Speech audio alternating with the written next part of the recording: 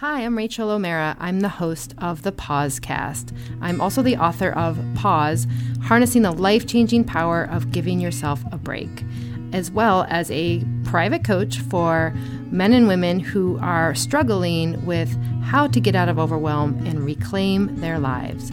The Pausecast is dedicated to helping individuals learn the tools and be more self-aware that we can all be more capable of to live our best life, to reach our potential.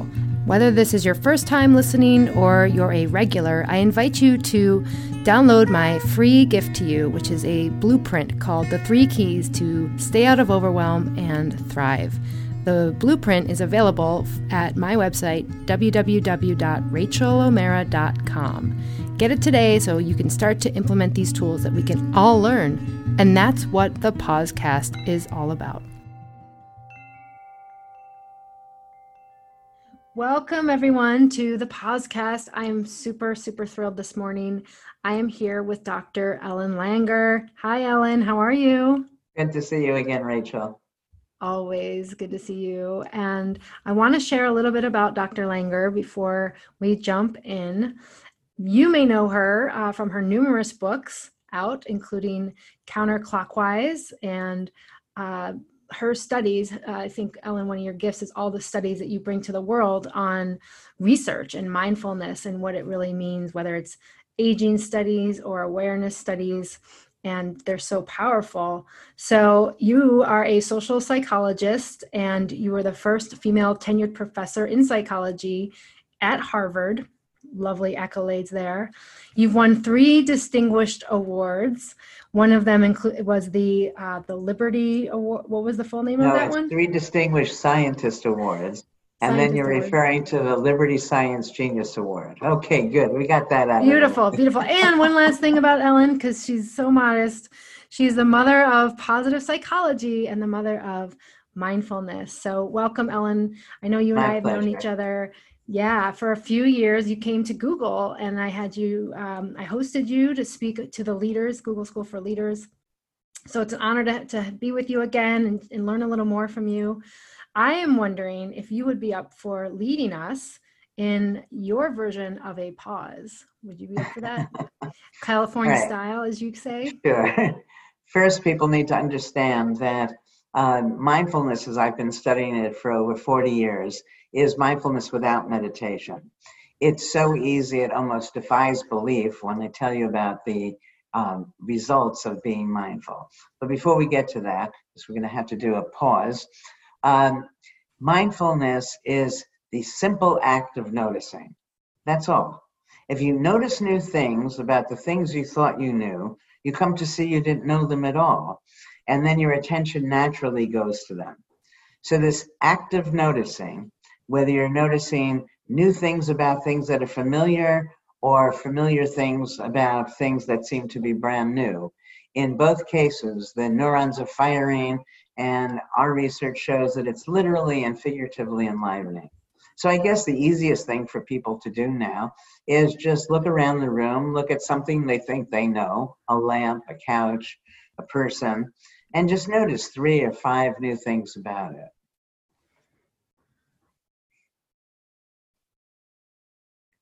When we do this with relationships, where people think they know the other person, and they notice different things about the way they're looking, the way they're sounding, walking, anything, the relationships start to come alive again.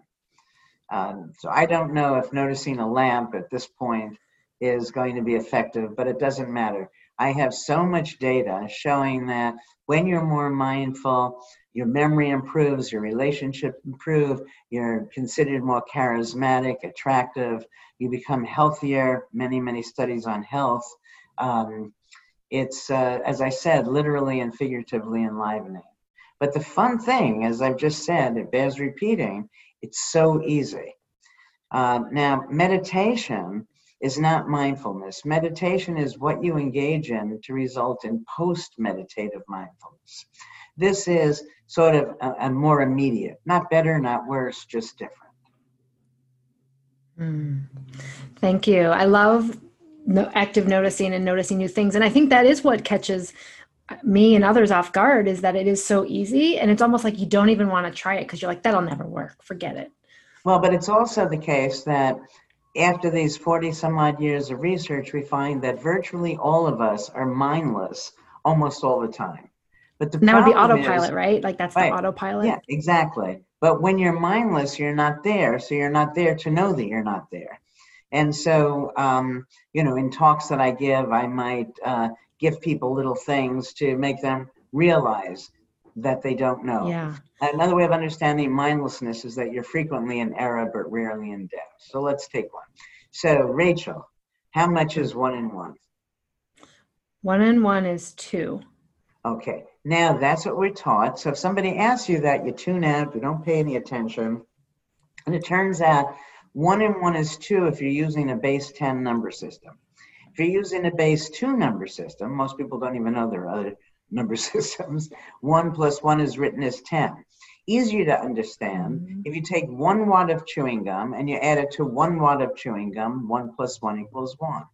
1 pile of laundry plus 1 pile of laundry, 1 plus 1 equals 1.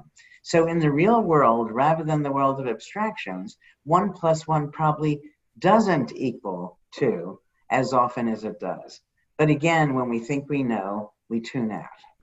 Yeah, and we don't know that we don't know. I love, like, your quote is so powerful, and it's true, and that's what we think in these assumptions, these assumptive world of like thinking what we know, the base 10 number system. Yeah. So one of the things right now, well, so many people are suffering from nervousness about COVID, Yeah. is that people think, oh my gosh, everything is so uncertain now, I don't know how to cope.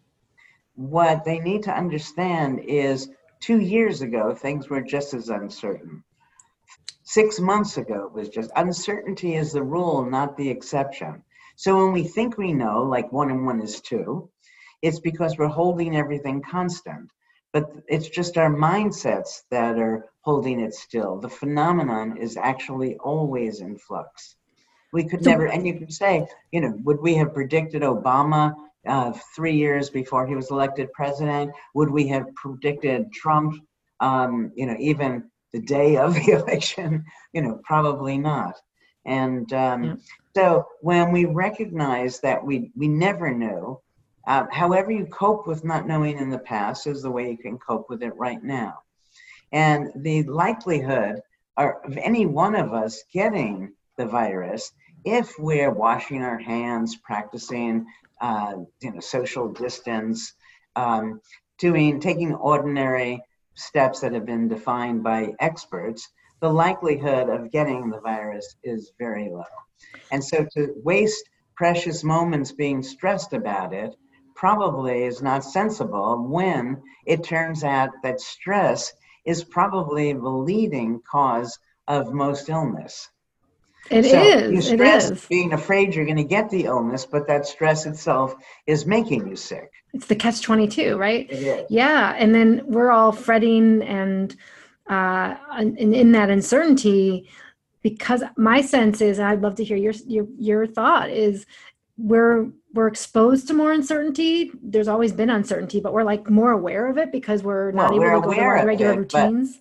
We're aware of the uncertainty now. But if we remember all the things we thought, everything is the same until it's not. And things have always been changing. And, you can ask CEOs of major companies. You can probably answer this easier than I, Rachel. But, you produce typewriters and you're writing high, and all of a sudden computers are invented. And you put a lot of money in 45 records, and then CDs or whatever the next change was. But these are changes that change everything. The iPhone has changed the way all smartphones, but especially the iPhone. Yeah. I should be saying that to Google people, but that's okay. We're all in, I say it too. I say Zoom when we have Google Meet. I get in trouble all the time. But I think that's spot on. And I wanted to ask you what your sense of this defensive pessimism is. Like, how does that relate to COVID-19? So I've just written about this. It's interesting because, while people are so worried about the virus, lots of people have an attitude of defensive pessimism. what that means is they believe you should expect the worst, so somehow you can prepare for it, and hope for the best. And I find both parts of that to be problematic. First of all, So hope for the worst. uh, Say that again. Hope for the worst. no, expect the worst Expect the worst. Good. and hope for the best. And hope for the best. So while you're expecting the worst, it turns out that we typically get what we expect. Everything is very complicated. Everything can be understood in so many ways. If you're looking for those negatives, you're going to find them. And again, that's going to cause more stress. But the interesting thing is hope. Now, hope feels like something positive, doesn't it? And it's certainly better to be hopeful than hopeless. However, hope also is a negative expectation. So, Rachel, do you drink coffee in the morning or tea? Oh, I gave it up. I have. Okay, what do you do in the morning? So I have a green tea, basically. Okay, green tea. So you get out of bed and you do whatever you're going to do, and then you go to the kitchen. You don't hope you can have green tea. You know you're going to have green tea. So you see, it's in the cupboard. You're waiting for it all morning. Okay, right. But the point is that hoping has built into it the possibility that it's not going to be there, but things are not going to work. Mindful optimism, in contrast to this, isn't putting your head in the sand. What it is making a plan, as we said, doing some social distancing, washing your hands, wearing a mask, and then just going about your business. And if you do that, what's happening is that you're becoming stronger and stronger, so that if, in fact, you do end up getting sick, you're better able to deal with it. This defensive pessimistic style, you're stressed almost all the time, which weakens the system and then makes you more vulnerable. So none of us know what's going to happen. We never knew what's going to happen.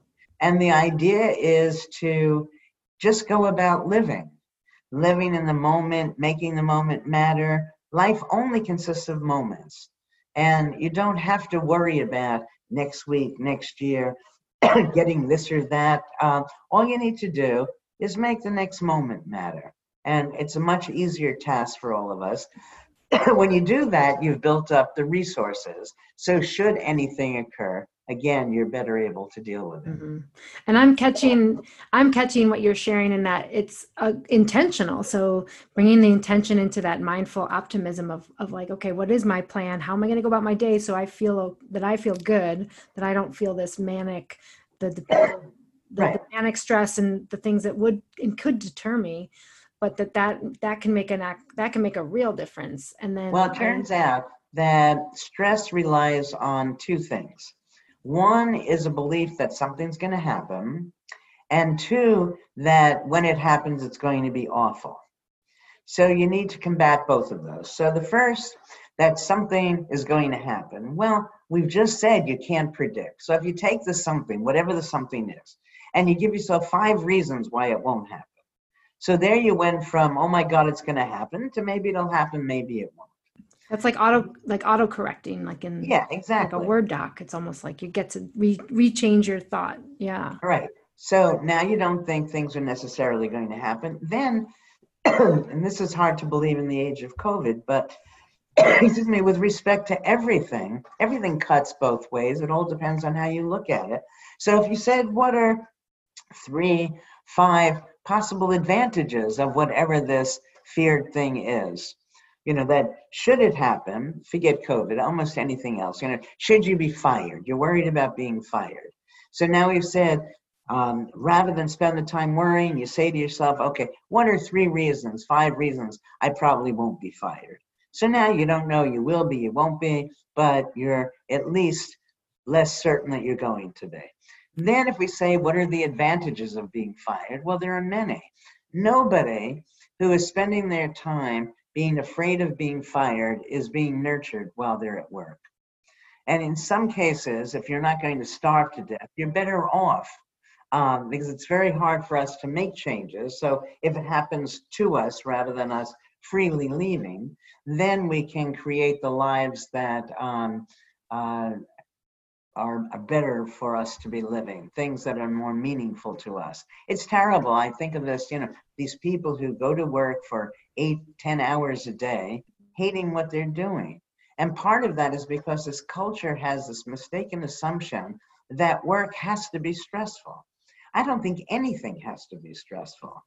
And that, then you have people, business gurus, nice, smart people, but who will say things like, well, you want to have some work-life balance. Now, like hope, like it's better to have hope than be hopeless. It's better to have work-life balance than work-life imbalance. However, there's, again, a better way, which is a work-life integration. You want to be the same person you are, whether you're at work, at play. And so to do that, you have to give up some of these mindless understandings you have about work to reduce that stress. I think that's so powerful. And I think people are looking for a magic solution, like what you're sharing about, if I only correct my work-life balance, if I only have less stress, but there's not necessarily a plan in place. And that's what I'm hearing from you, is this positive spin on things. Yeah, no, it's not a spin, because a spin sounds like, here's the real thing, and we're going to, turn it around to make it look like something other. There's no right, in the proverbial glass half empty, it's also half full. That's not a spin. It's just, you might see me as gullible. From my perspective, I'm trusting. It's not a spin on it. I may see you as inconsistent. You see yourself as flexible. Yeah. So everything can be understood in many ways. And the point that people have to realize is, by not choosing, but falling into a single-minded way of seeing things, then they're vulnerable to whatever follows from that understanding. They have to realize that, by and large, our emotions are choices. Our emotions follow from the frames we choose. So if I'm going to see you as inconsistent, I'm not going to care about you, want to spend time with you, whatever. If I see you as flexible, then you become very appealing to me. If you see me as impulsive, you might not want to have anything to do with me. But if you see me as spontaneous, then you're going to seek me out. So very different behaviors follow from just a change of the frame.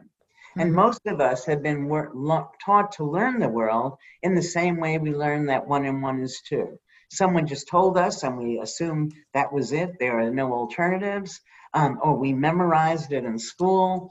Whatever the case is, we're holding the world still when it's better for us to understand that it's naturally varying.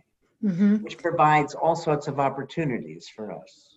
Yeah. And if I'm hearing everything and kind of taking this in as an integration of what it means for people who are feeling stressed and overwhelmed in the world right now, more than ever, probably, is this idea of, it's not necessarily achieving a work-life balance. It's not necessarily having hope or these changes, but it's the work-life integration and reframing of how I can see things and choosing in the moment what I can maybe focus on that is positive, or taking the time for myself that I know I need, potentially, if instead of being in that fight or flight or stressed out zone, right? Well, I mean, as far as the work-life balance, what that consists of is, in a gross way, that work is hard and stressful, and home life, hopefully is less so. Hopefully, yes. I don't think people should accept work as stressful.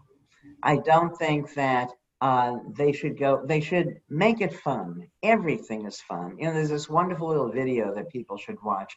It's called Piano Stairs. I think it was someplace in Scandinavia. Do you know it? I'll put it in the show notes. Okay. I don't think so. Let me tell you. Tell us. They're in the subway, and you have an escalator right next to stairs. And virtually everybody takes the escalator. So that it goes on, you see people taking the escalator. Now what they do is they lay down on the stairs a piano keyboard. So as you walk up the stairs, you're making noise. Do, do, do, do, do, do. Okay. Now, because it's such fun, everybody is taking the stairs. All right. So things that were arduous could become fun. You don't need to wait for somebody to put the keyboard down there. You can just sing if you're going up the stairs Yeah. yourself. Yeah. That if you're doing, if I'm at your house and you make me dinner, which I hope will happen sometime I soon, hope so. when this all passes, You're invited.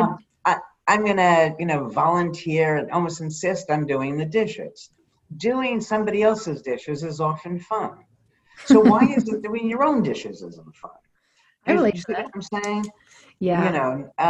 So if What people, what I'm hearing you too, want to Ellen. speak, why should I let you speak? The fact that it's your podcast is I hard got news. something to say. Hang Go on a on, second, say and you'll it, get it say it. back. No, well, what I'm hearing is is like the play in what you do, whether it's going up an awesome staircase with the sound already from a keyboard, but making it fun, making it playful, where we can learn and be in the moment because we're not in that head zone of, oh, I got to do this or that and the next thing. And that's what I wanted to share, and that I'm reminded of how powerful that can be. And we've lost that, I think, in the work world a lot. Even where I work, like number one place to work basically at Google, and people are super stressed out there too. So it's like it's got to be about your attitude or what you can do in the Yeah. moment and Well, do it. it's interesting that, I've gotten calls from media for many, many years saying, there's so much information out there. How are people able to cope? Because that's part of the reason that people are so stressed at work. And I make them aware that there's no more information now than there ever was. What is different is people thinking that their performance will be greatly improved if they take in more information. The interesting thing, Rachel, is I haven't been able to find any evidence for that. That more information actually improves whatever you're doing. Now, certainly if you have no information, you don't even have to start whatever it is. But thinking mindfully about what you're doing as you're doing it is probably going to yield greater benefits than just mindlessly gathering more and more data. Yeah. So if you said you have enough right now to do it, whatever the it is, then okay, that removes part of the burden. And if in doing it, you make it fun. That doesn't mean it can't be a serious task.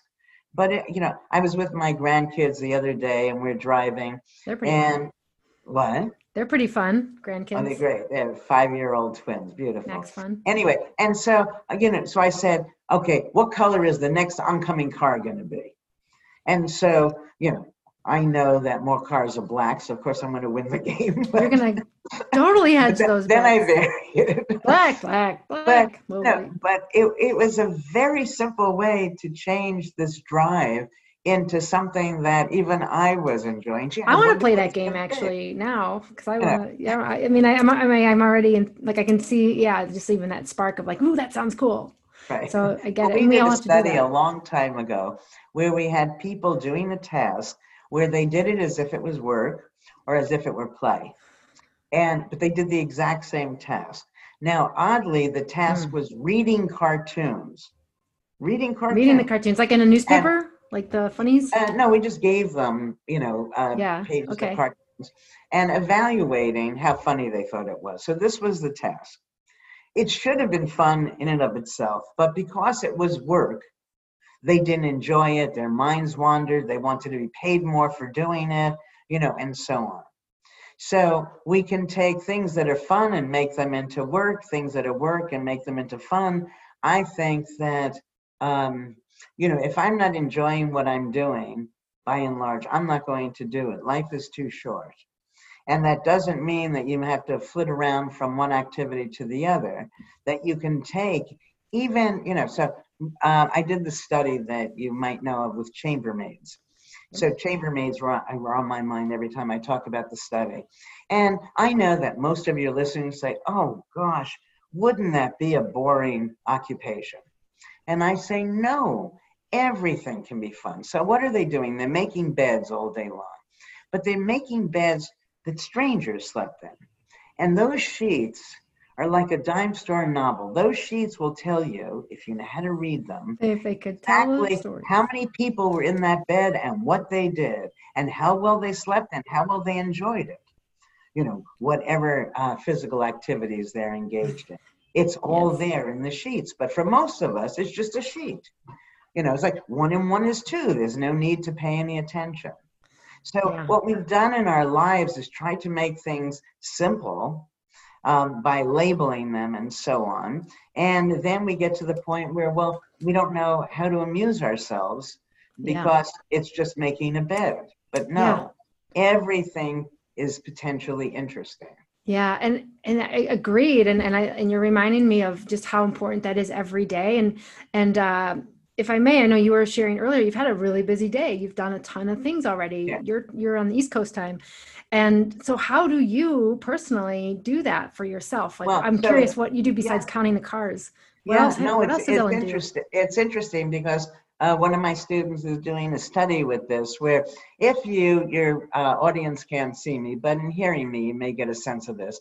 That I start off down here, imagine wherever down here is, and as the conversation goes or my lectures go, I get more and more engaged, more and more excited. So rather than wearing down, I become energized. You go up and to the Exactly. right. And And how do so you do that? So do you just like notice your modulation? Do you no, it's feel just your breath? whatever I'm talking about, it's real. I'm not just repeating, even if I say something I've said 1,000 times, as I'm saying it, it feels brand new.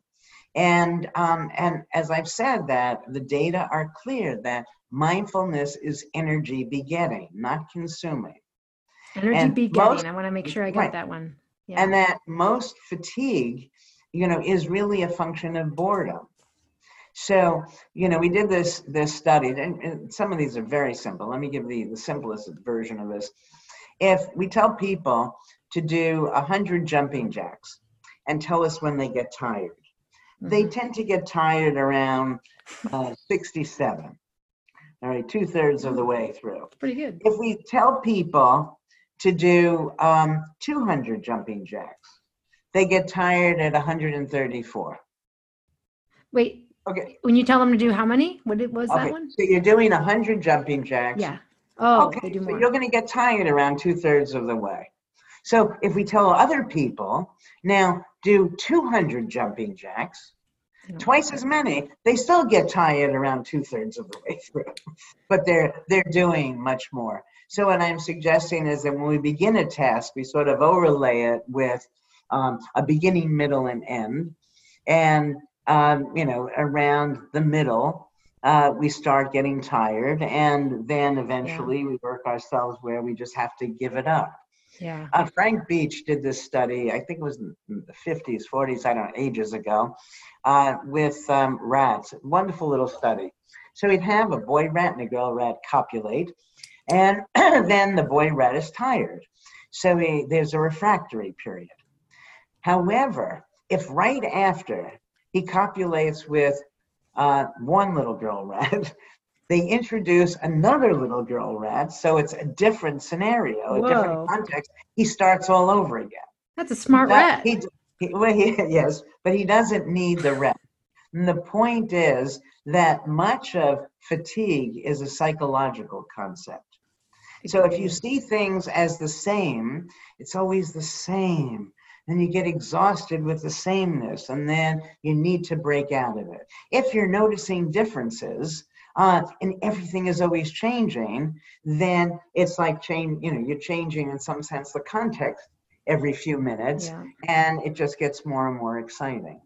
Yeah. I think that is such a like looping it all into your active noticing concepts of we have to create the choice. I'm hearing we have to create the choice to choose different and newness, but also just the noticing is so important. And the complacency or the boredom and all of that is like how we get sucked into those older, maybe not so exciting patterns of that we grow up with or we know about, because that's what I think a lot of folks in the world do.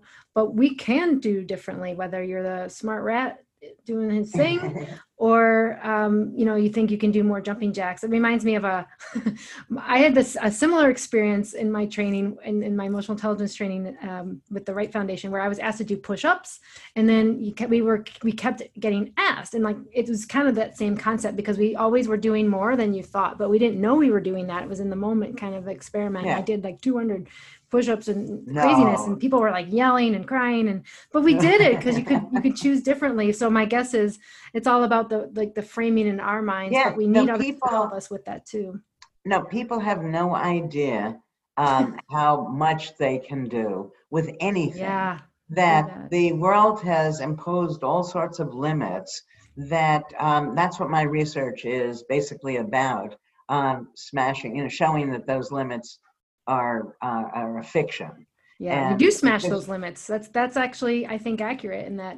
Yeah, you're kind of like just pulling the rug out from everyone's feet, because that's what's expected, is these limits. And then you're like, hang on a second, these 80-year-old guys are like moving around like they're 30, or all of those. That's right. That's the counterclockwise study. Yeah. But we have lots of new research. Let me end this with this on chronic illnesses. So most people, when you're told you have a chronic illness, and we're doing it with COVID now, but we don't have the data yet. But we have the data with multiple sclerosis, Parkinson's, we're getting data with stroke, MC, mild cognitive impairment, chronic pain, arthritis, and lots of big heavies, stress and depression as well. Okay, so what is it that we're doing? So you get a diagnosis, and people then think that whatever they have is going to stay the same, or it's just going to get worse.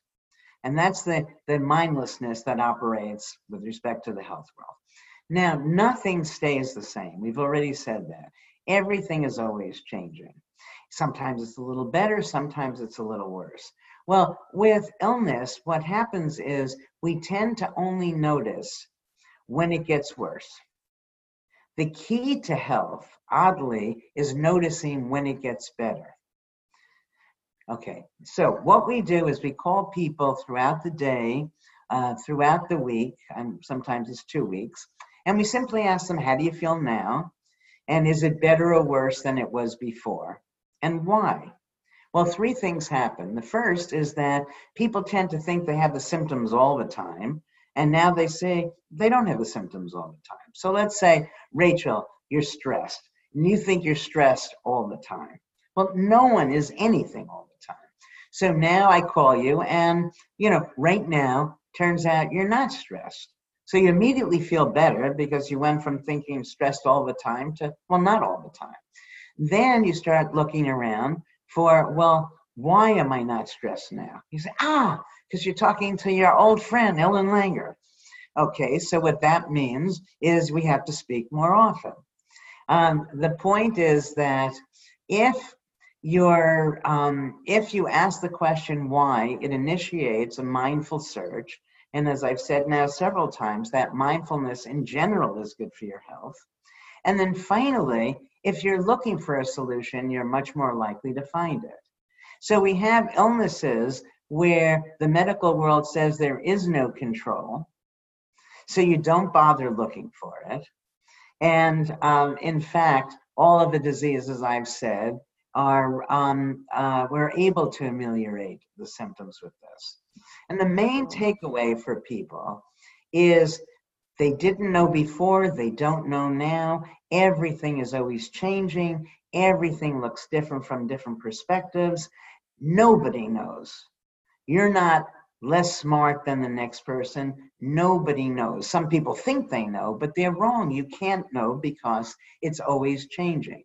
So the attitude you want to assume is one of confidence, but uncertainty. And then everything becomes an adventure.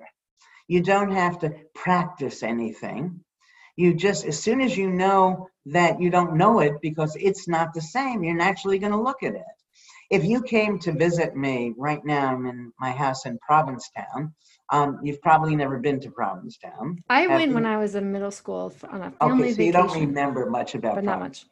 Okay, so if you came to visit me, you wouldn't have to engage in any practice. You just expect that you're not going to know, that things are going to be new. And then you would notice. And then, as I said, that act of noticing is energizing and enlivening, and turns out to be important for our health.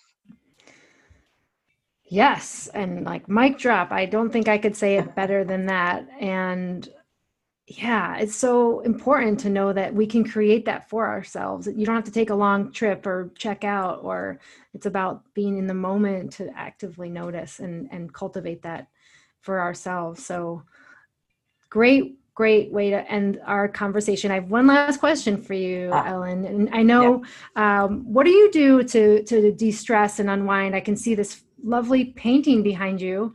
I know there's something there in one of your passions, but tell us what you do. Well, I don't have to de-stress because I don't get stressed in the first place. Nice. Now, I'm human. It doesn't mean that I've never experienced stress. Of You're course. actively noticing all the time. How could you possibly be stressed? I started to paint when I was 50 last week. No, I'm 73 right now. And it's just great fun. And what would happen is I would paint and something would happen. And then I'd want to know, is it more generally true or just true for me? So then I'd go back and be a psychologist and do some research and go back and forth. And I wrote about all of this in my book on becoming an artist, which is really about interpersonal mindfulness. That's great. The one book that you probably would have been good to mention for people is the 25-year anniversary edition of Mindfulness. So the book that really started a lot of this. And in it, it's a general take. It tells you exactly what mindfulness is, lots of research, but research that's related to relationships, health, business, in general, it's an easy read because why shouldn't it be? Yeah. Well, you have an updated introduction to that. I know I've read it, and it's about just how this has changed in the last 25 years since you originally wrote it with your studies. And there's a lot of great studies that you've cited in there too. It's a wonderful introduction to your work, I think. Yeah, thank you. I mean, I can take a minute if you want and tell people, so aside from this attention to symptom variability, which is a fancy way of saying being mindful, lots of the new work is further tests of this mind-body unity idea, which simply says mind, body, these are just words, put them back together, and then wherever you put the mind, you're necessarily putting the body. So the original study was the counterclockwise study to which you referred earlier, where we took old men to a timeless retreat and had them live as if they were their younger selves. The study is now well known, so I won't go through it. I can say it's well known because if you watch, I don't know which season it is, it's The Simpsons Go to Havana. They actually describe, I think it's either season 8, episode 27, episode 26, whatever. Yeah. And any Google Simpsons Go to Havana. But the more recent versions of these, so we have people, you're in a sleep lab, and you wake up and you look at the clock, and the clock says you got 2 hours more sleep than you got, or 2 hours fewer, or the amount of sleep you actually got. And it turns out biological and cognitive functioning follows perceived sleep, not the actual sleep. We have diabetics, this is the last one I'll tell you. Diabetics who they come in and they're going to play computer games, and they're told that change the game you're playing every 15 minutes or so. That's just to ensure that they'll look at the clock. And again, now the clock is going twice as fast as real time, half as fast as real time, or real time. And what happens is blood sugar level follows perceived time, not actual time. So the control we have over our health and well-being just far exceeds what most people take to be real.